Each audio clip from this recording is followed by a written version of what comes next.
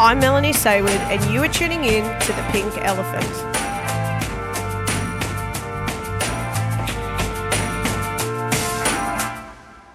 Hey there, and welcome to the Pink Elephant podcast. This fortnight's episode is going to be a bit of a departure from the ordinary content I do, which is I confront pink elephants that stand in the way of us experiencing depth in our relationship with God. This episode is part 3 of the Holy Spirit series. In the first episode of this series, I mentioned that I believe God speaks to every believer, and I'm basing that on John 10, where Jesus says that his sheep recognize his voice. And so I felt like it would be negligent of me to say, God does speak, and then not tell you how he speaks so that you can begin to hear him for yourself. Now, to be clear, I'm talking about the specific, unique guidance that God gives to individuals, not just the general guidance that he gives through his word that applies to all believers and how we are to live. I do believe that God intends to guide us individually, just as the book of Acts demonstrates through various stories involving Paul, Peter, Philip, and others that I have mentioned in episode 16. And whilst I recognize that God does individually guide us via the Holy Spirit, it is absolutely critical to note that this guidance will never, ever contradict what is expressed in Scripture. For instance, I once had a dream that Jesus was in my childhood home and was mocking me and just being really dismissive of me. And I'd been going through quite a significant challenge at the time, and I woke up thinking to myself, does Jesus actually think I'm an idiot for going through this? Now, I was able to answer no, really quickly, because at the end of the day, what I saw in the dream was not consistent with what I know and what Scripture tells me about Jesus and how he responds to us, especially when we are reaching out for help. So with some prayer, I was able to understand what this dream was really about, but the point is the Holy Spirit will never contradict Scripture. And if you think about it, it's not just that he won't, it's that he can't. Because one of the biggest roles of the Holy Spirit is to reveal the truth, to reveal Jesus, to reveal Scripture.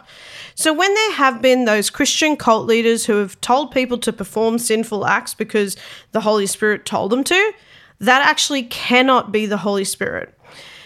Now, there are 2 more notes that I want to make before we get into the nitty-gritty. The first is all guidance requires prayer. In fact, you're going to notice consistently throughout this episode that with every type and every form of hearing from the Holy Spirit that I talk about, that I consistently talk about prayer. And I consistently give examples in which I have had an experience and then I will pray. And sometimes for extended periods of time before I actually do anything about what God has shown me, right? So prayer is critical. I don't believe any specific guidance that we receive should be acted on without prayer, especially if that specific guidance might also be for someone else. Around last year, I had a cluster of dreams about a friend of mine. To this day, I have still not shared them because through prayer, I've realized that it was possible that I was processing aspects of our friendship rather than these dreams being any kind of specific guidance for them. I don't let the excitement of having an interesting dream let me get carried away by telling someone something they didn't need to hear, right? The second note is that if you do have some specific guidance via the Holy Spirit, don't forget that the most important thing is to obey. For my husband and I, we had so many confirmations about moving to Sydney this year that it would have been disobedience for us to have ignored these promptings. The fact is, in Christian circles, we often say that if you are faithful in the little, you will be given more. I heard this a lot when I was in rooms of leadership, and I know some have assumed that this also relates to responsibility over people or finances or wealth, right? But I don't believe that this is what Jesus was talking about in Luke 12 or Luke 16. I believe Jesus was speaking of the kingdom and revelation. When God reveals to you something, some mystery, some prophetic knowledge or foresight, it is the greatest thing that he has entrusted you with, which means he cares what you do with it. In my own experience, I have found that when I've been faithful with the revelation he has shown me, he has begun to show me more. I used to have dreams sporadically. But towards the end of 2017, I actually began a spreadsheet where I documented all of my dreams. I am a nerd, but I mainly did this to easily search for them, right? Because I would kept, being like prompted with like memories or, some kind of little detail of a dream, and I'd go, oh, where was that dream? Like, I've written it in some random journal that I can't find, and so I wanted to make it easier to go and be able to find them and explore them and kind of go, what's going on here if I ever got prompted about them later. Anyway, so here is what has happened since that time, right? In 2018, the number of dreams I had doubled that of 2017. In 2019, the number of dreams tripled that of 2018. In 2020, my dreams doubled that of 2019. And in 2021, this year, I am only a few dreams away from superseding the number of dreams I've had the entire year of 2020. And there are still 3 months of the year to go.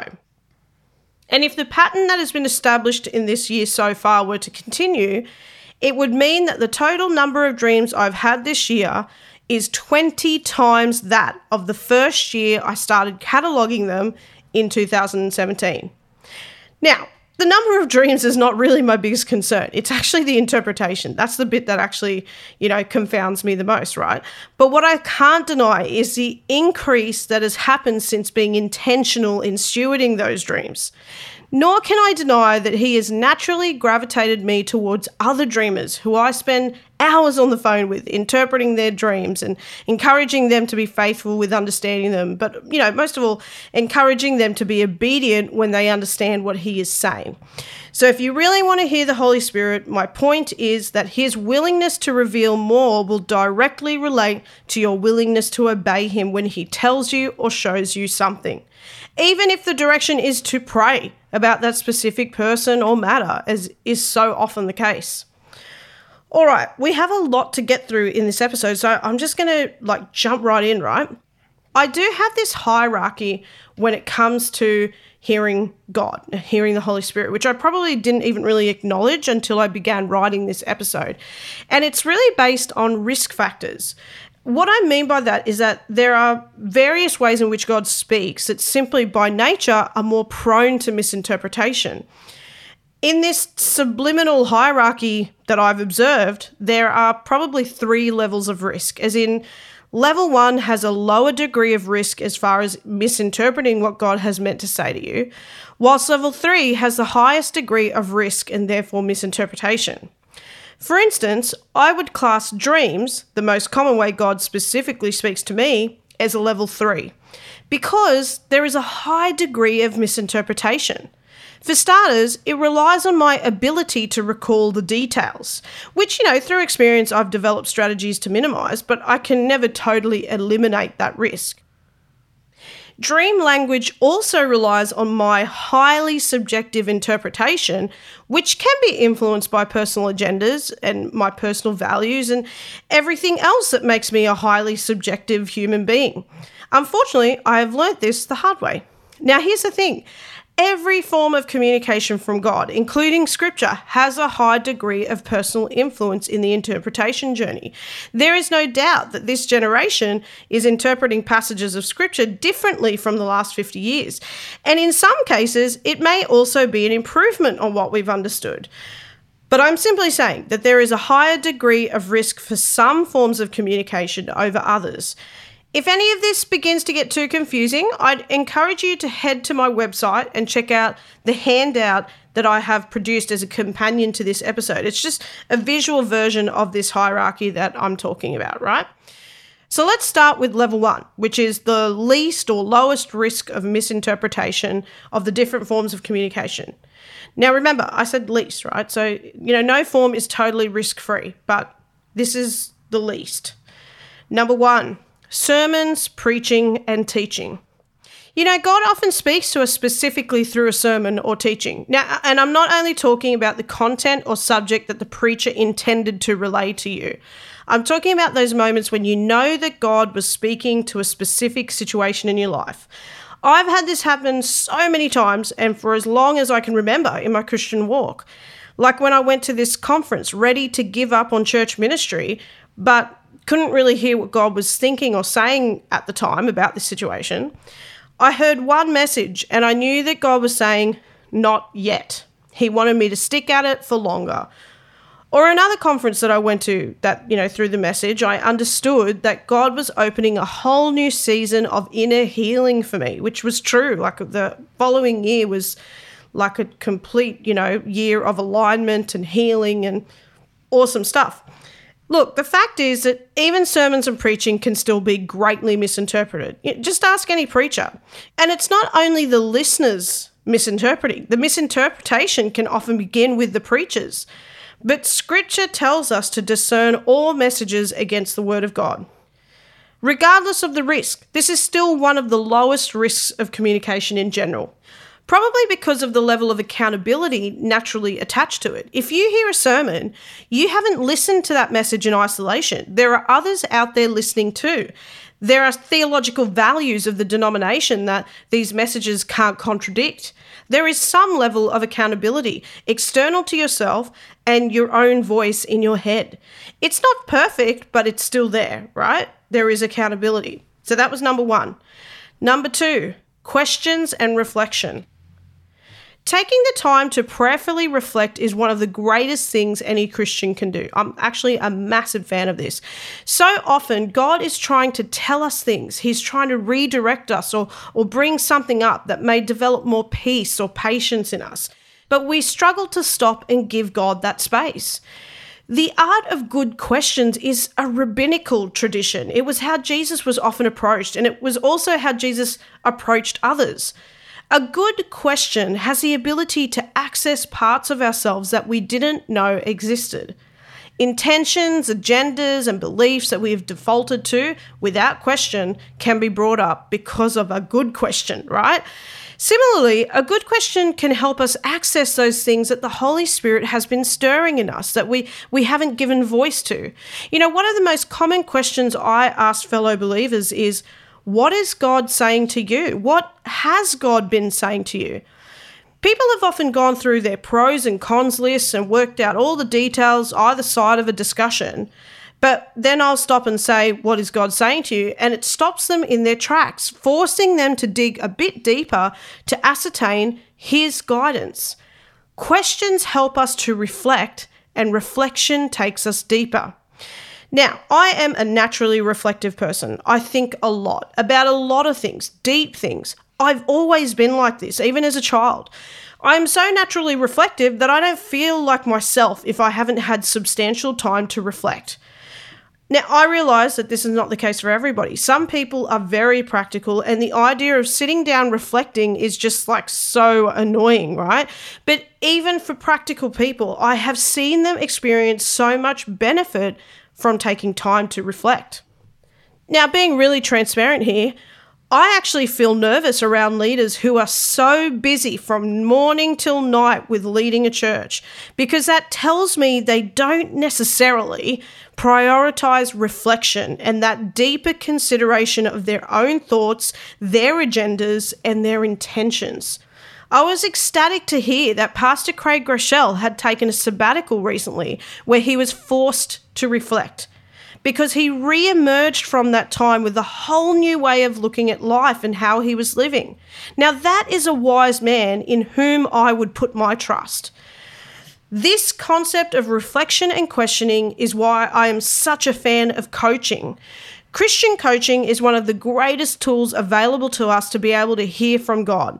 I'm being very specific to say coaching right now rather than mentoring, because mentoring can be very advice-driven, which has its place, but coaching, when done correctly, is mainly insightful questions that allow you to be guided, often by the Holy Spirit, to a conclusion. This means it forces you to reflect rather than rely on other people to discover what is underneath the surface. And it's really amazing how when you invite the Holy Spirit into that process, He interjects and leads to a greater understanding of what He is meaning to do in that person. Again, this is a fairly reliable form of communication because it is a participation with the Holy Spirit. It's not necessarily a form of interpretation that is risky. It is intended to draw out of you rather than have you project your agendas and intentions onto something else. Okay, number 3, open doors. I couldn't really think of a better way of saying this, but to me, an open door is when you commit yourself to begin walking out what you think might be God's will, and if the opportunity doesn't occur, it was obviously not his plan for your life. But if the door does open, then it means it is the direction he means for you to take. So for instance, when Josh and I were praying about moving to Sydney, at some point I felt the prompting of the Holy Spirit to say, you're just going to have to step out in faith. That was probably after about 2 to 3 months of prayer. So I organised a meeting with a real estate agent and I began the paperwork for my daughter's school enrolment. So we acted as though moving to Sydney was God's will by doing the preliminary things that we would have had to do anyway and asked God at every step to open and close doors according to where he was leading us. Now, the risk of misinterpretation on this form of Holy Spirit guidance or hearing Holy Spirit, right, is very low because you're essentially leaving the whole process up to God. On the other hand, the risk of disappointment can be high if you've already given your heart to that outcome. So ensuring that you're really open to the plan and actually open to the plan of God, going another way is really beneficial. Okay, now we can move on to level 2.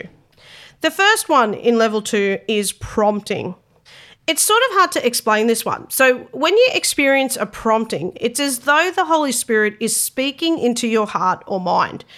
It's not something you hear outside of yourself. It's like you said it, but you didn't necessarily actively and intentionally say it. An example. One day I was sitting in church and I was helping my daughter with something like during the announcements, right? And when I heard this internal voice, like not instigated by me, say, pay attention, you need to hear this. When I looked up, they were advertising the internship program for the church. So prior to this, I had been praying and asking God what to do with my life because I felt like the time was up in my sort of previous job and role. So when this program was being advertised and this prompting happened and I heard this, pay attention thing, I thought, is this where you're leading me, God? And basically I started praying about it. And after a little while, I began actively walking toward the goal to see if God would open doors. And of course, he did. And the rest is history, really. But it all started with a prompt. A prompting can start as a thought or a statement that you say out loud and suddenly it makes sense. I feel like I'm mentioning moving to Sydney a lot, but it has been one of the biggest changes we've taken as a family to date, right? So the way the prospect of moving to Sydney even came about was after getting off the phone to a friend to tell her excitedly about how a radio interview I'd just done had gone. And I remarked to myself as I hung up, boy, I miss Sydney. I had literally never felt that way the entire time we had lived in Brisbane. So when it came out of my mouth, I was like, actually, I do miss Sydney. Is this a sign that we might need to return now? And of course, we started praying. So prompting can be an overly emotional experience. It can be. It can just be a feeling or a thought. So my encouragement again is to pray and pray and pray. Number 2, scripture and devotional time. Now, you would probably think this would be a level 1, but there is a good reason that I've placed this in level 2. Scripture is open to interpretation. We've seen that through history. So when you sit alone by yourself, reading scripture without the input of any other voice, there is some risk of misinterpretation. We forget that scripture wasn't originally communicated this way. The Old Testament would have been orally passed down well before it was written down. And of course, the letters were read out aloud amongst the people of God well before the concept of personal devotion became a thing.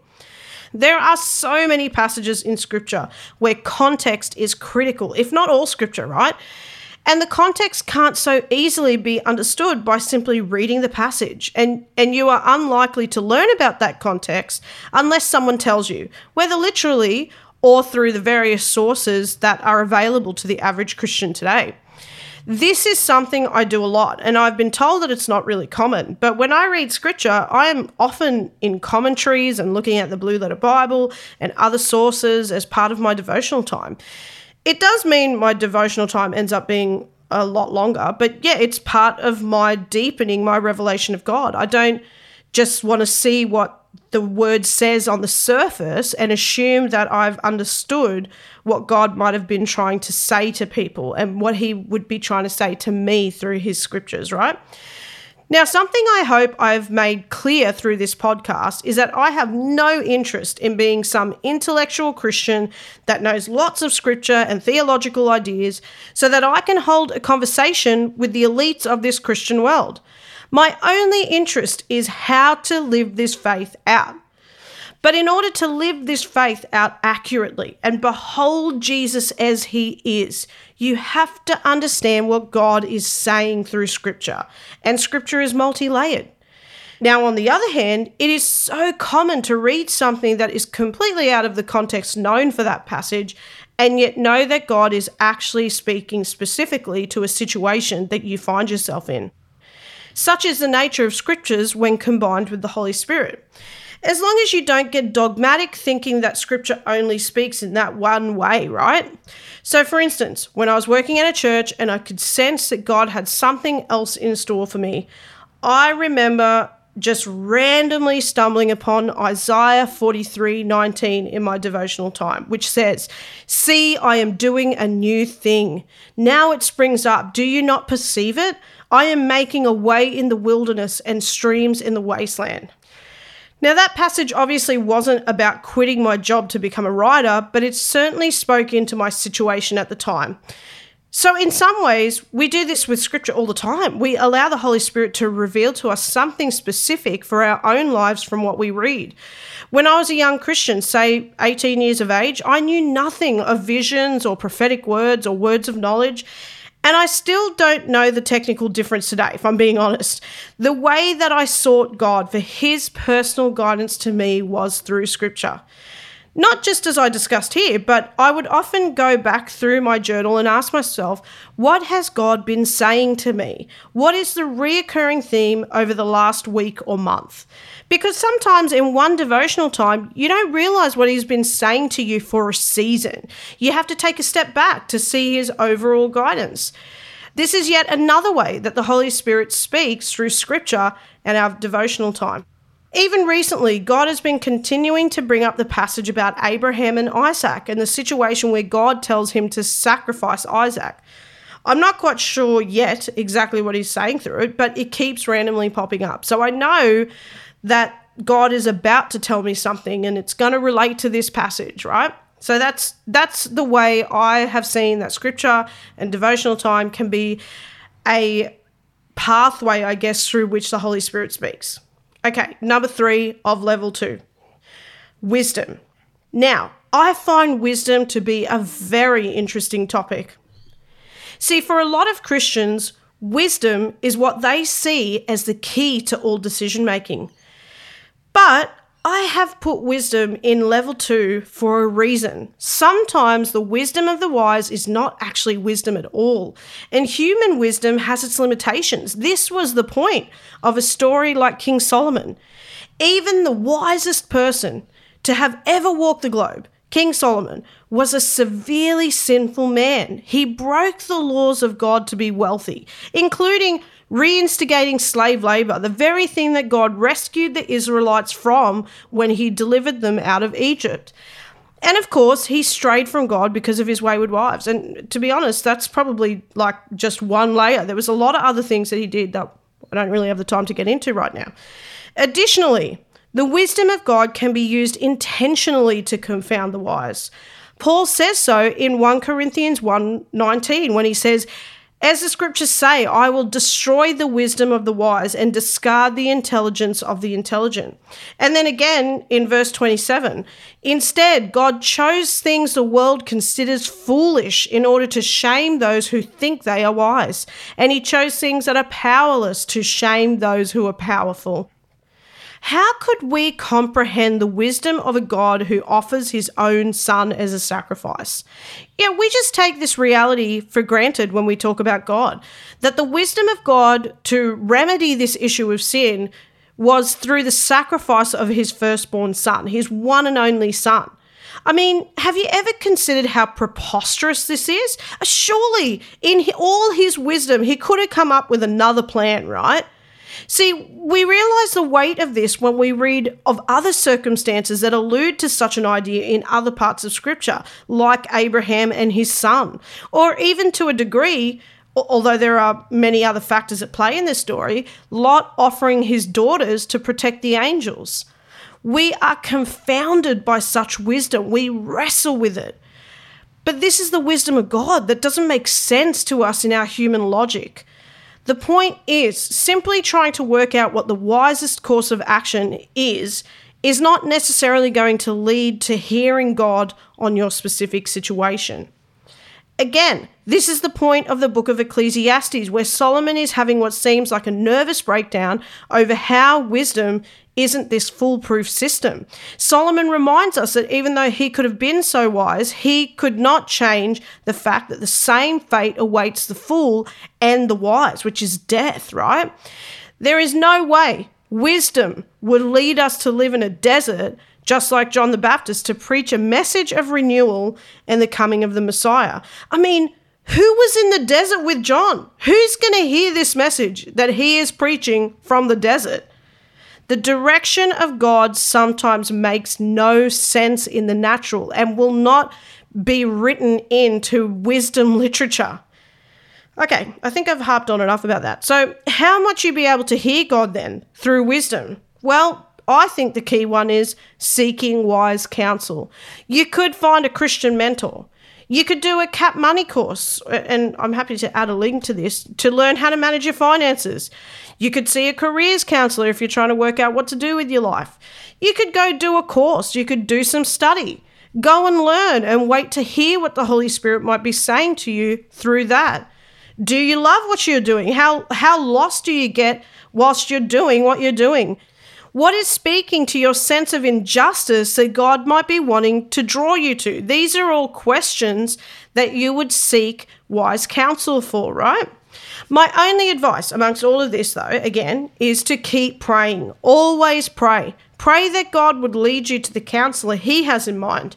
Pray that he would guide you to the right course or study.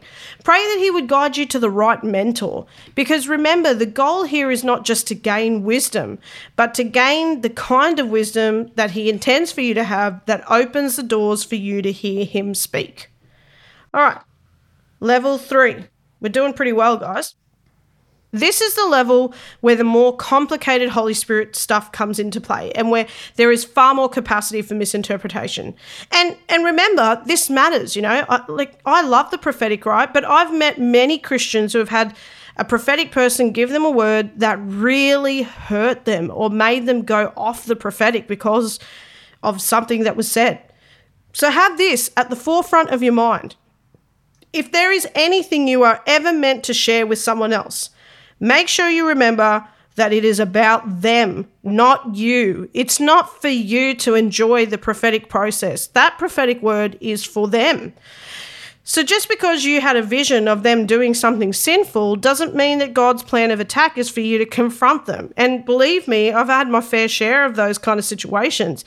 And I can tell you, in most cases, God has wanted me to pray. There was a person that I kept having dreams about that, it was kind of showing in the dreams that they were doing something underhanded. And every time I prayed about it, I would not have peace that I was to do something about it. After 2 years of having random dreams and praying accordingly, I finally did have some confirmation that I was now to pass this information on. But then, of course, I had to pray about who I would pass the information on to. A few months went by and God showed me who. And even then, when I told a person God showed me to tell, it didn't really end the way I thought it would. Side note, don't be invested in the outcome as much as you are invested in being obedient. The outcome is always up to God, right? Okay, level 3. The first one in level 3 is a sense or a feeling.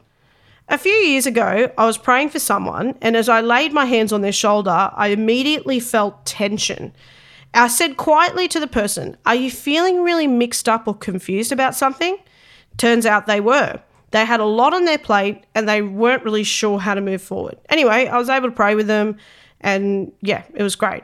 This has happened to me many times, but I also tend to get a sense or a feeling when I walk into a room, a meeting or a house or a building.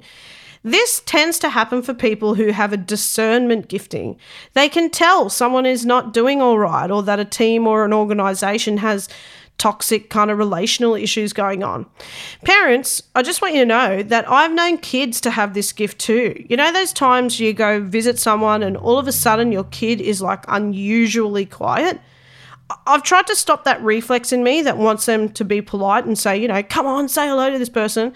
But so many times my daughter will have picked up on something that I didn't. She'll be like, "Mummy, I didn't feel nice at that home."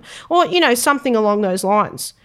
Don't ignore that, not only because they might be right, but if your kid is a discerner, the enemy will often attempt to silence them through self-doubt.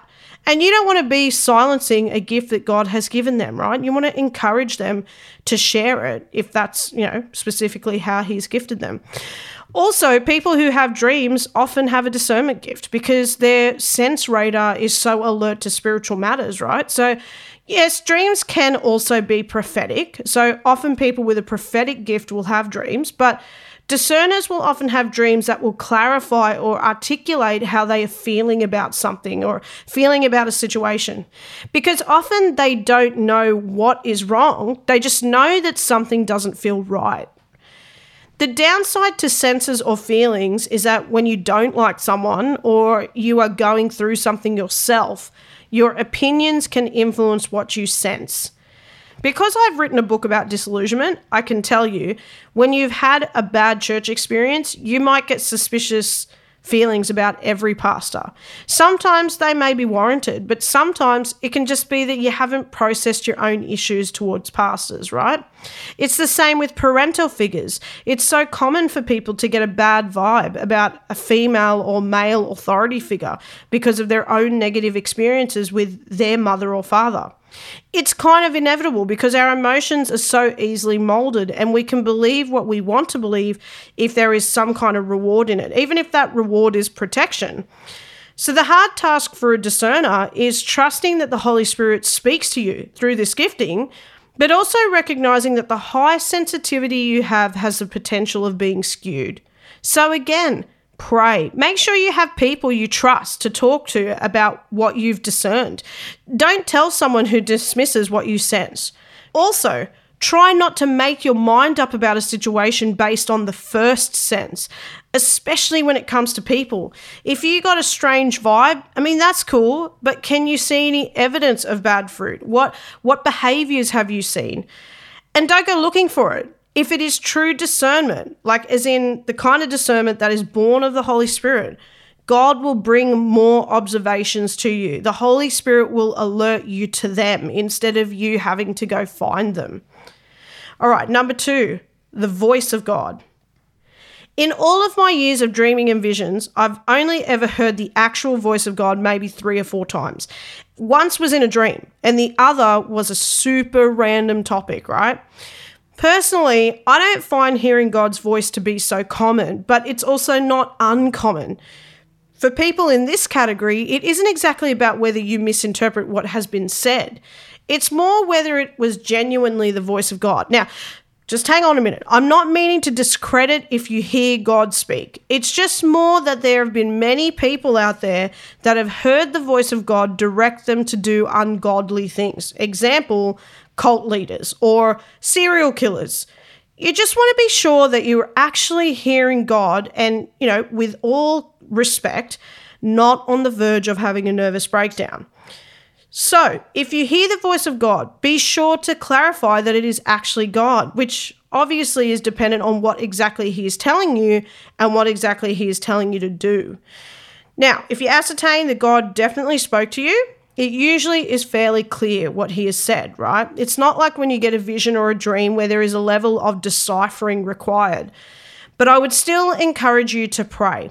Nothing God ever does is intended to decrease the dialogue between you and him. I'm actually going to say that one again because I think it's really good. Nothing God ever does is intended to decrease the dialogue between you and him. In fact, it's quite the opposite. I would definitely tell someone that you heard God speak as well, and tell someone you trust that is not going to immediately assume that you are lying, right? Okay. Number 3, we're at the final one. And unfortunately, it's probably one of the biggest topics, and I've left myself way too little time, but, we'll just go there and we'll see what happens, right? Prophecy.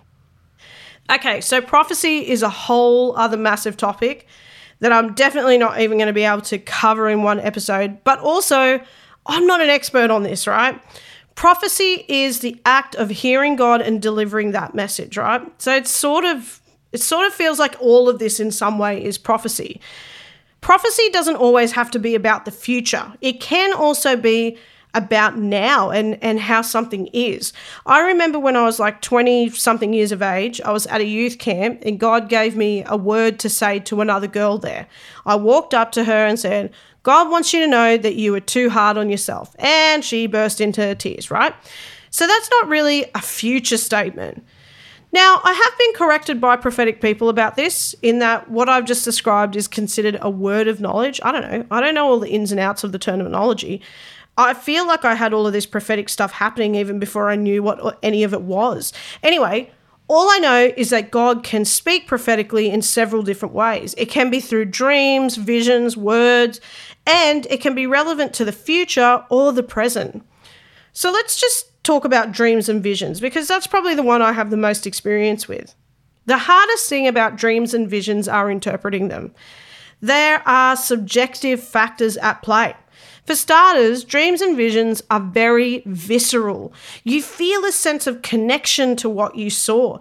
You often felt the feeling as though you were there. I mean, as a kid, like before the Holy Spirit was in my life, I still used to have dreams. They were nightmares, and they were so visceral that it almost felt like trauma, like you could have trauma from a dream. There is an increased likelihood to want to interpret dreams and visions according to your own desires at the time. Just before our house in Brisbane went to market, I had a dream that we sold it for a very specific number. And boy, it was a good number. So, when we started getting offers for the house, I had this number, number that I had in the dream in the back of my head, and was comparing every offer to that number, hoping that it was indeed what God wanted us to get.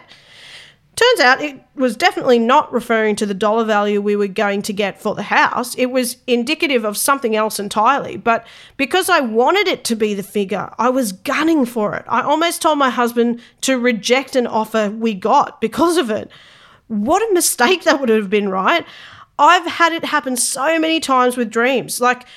I'll tell someone a dream I've had and they're like, oh, that dream is about me. And it's definitely not about them. But because they want it to be about them, because it's something they desire, they'll interpret their desires into the dream. So when you're interpreting dreams, having an awareness of your own desires and agendas and biases is really critical. What I find I am often doing is praying for confirmations. And God is faithful, often giving me several different methods through which he confirms something he's trying to say to me. I think I've mentioned it before, but when I was thinking about quitting church ministry to write, I had several things happen within a week or two of each other. I had a moment at home where I felt the tangible presence of the Holy Spirit in my room like I had never experienced before. I had a person tell me that they had a vision of me on a book cover. I had a prophetic word sent to me about how God had this super different plan for me. And of course, I had a dream. And in the natural, everything had begun to fall into place without me prompting it or me initiating it. So this happens a lot for me. The real matter at the heart of it is whether I am willing to be patient to receive those confirmations. And I've learned over time that waiting is not meant to be a dirty word. God does his best work during the waiting. I believe with anything prophetic that it is wise to weigh what God is saying for a time. Sometimes you can't do that, like when you get a word for someone that you know you are never going to see again. But the times where urgency is not a factor is when you take your time to pray. When I'm in a good routine, I will sit down and interpret one dream a day, and we'll be spending plenty of time in prayer and all that kind of stuff, right? And that's when I'm being really consistent. And often those dreams that I'm interpreting are from 6 months ago, not necessarily the ones that I had like a day before. Sometimes, but not all the time. So I've almost gotten to a point where I know that there's this natural waiting time of fruition for most of my dreams. And usually it's like minimum 6 months. So yeah, I know. I feel like I'm in a constant mindset of waiting, but I'm getting used to that because waiting is good. Waiting on God is good, right? It's important to note that with all prophecy, your ability to understand and comprehend God's voice always improves with intimacy. And I'm sure that this is the case with all forms of hearing God. See, hearing someone is a product of relationship. The more you love someone, the better your relationship gets. The more weight and value you will give what they say. So with time, God will help you understand better what he's trying to say. My point being is just start the journey of trying to understand the Holy Spirit and being patient to consistently pursue what the Holy Spirit is trying to say to you. And with time, it will get better and better and better and better and quicker. It's definitely, for me, it's getting quicker too. Now, I think I've reached my limit on what can be fit into one podcast episode on the topic of hearing God. And, just so you know, people write massive books and literature and all this stuff, right? And I've just tried to condense it all into one 30, 45 minute, I don't actually know how long this is going to be. But anyway, that was a lot. This was very much supposed to be an introductory kind of thing, right? But if this has interested you in any way, I really want to encourage you to reach out via social media. But secondly, I'm actually in the process of developing a course. Funnily enough, something that God showed me in a dream. So if you're interested in doing the course, either text me on social media or jump onto my website and sign up to my newsletter, because I will definitely keep you in the loop there. My focus for this course will be much, much, much more practical than what I have done in today's episode. And it'll definitely be geared towards helping you learn how God uniquely speaks to you and how you can continue to grow in that form too. So that's it. We're done for the episode. The next fortnight's episode is one I'm really excited about. It's all about rest. What does the Bible say about rest, and what might culturally stand in the way? What are those pink elephants in terms of obtaining the real rest that God has intended for us? I look forward to sharing that topic with you in 2 weeks' time. Thanks for listening to this episode of The Pink Elephant. You can follow me on Instagram, Facebook, or you can check out my resources on my website, meljsayward.com.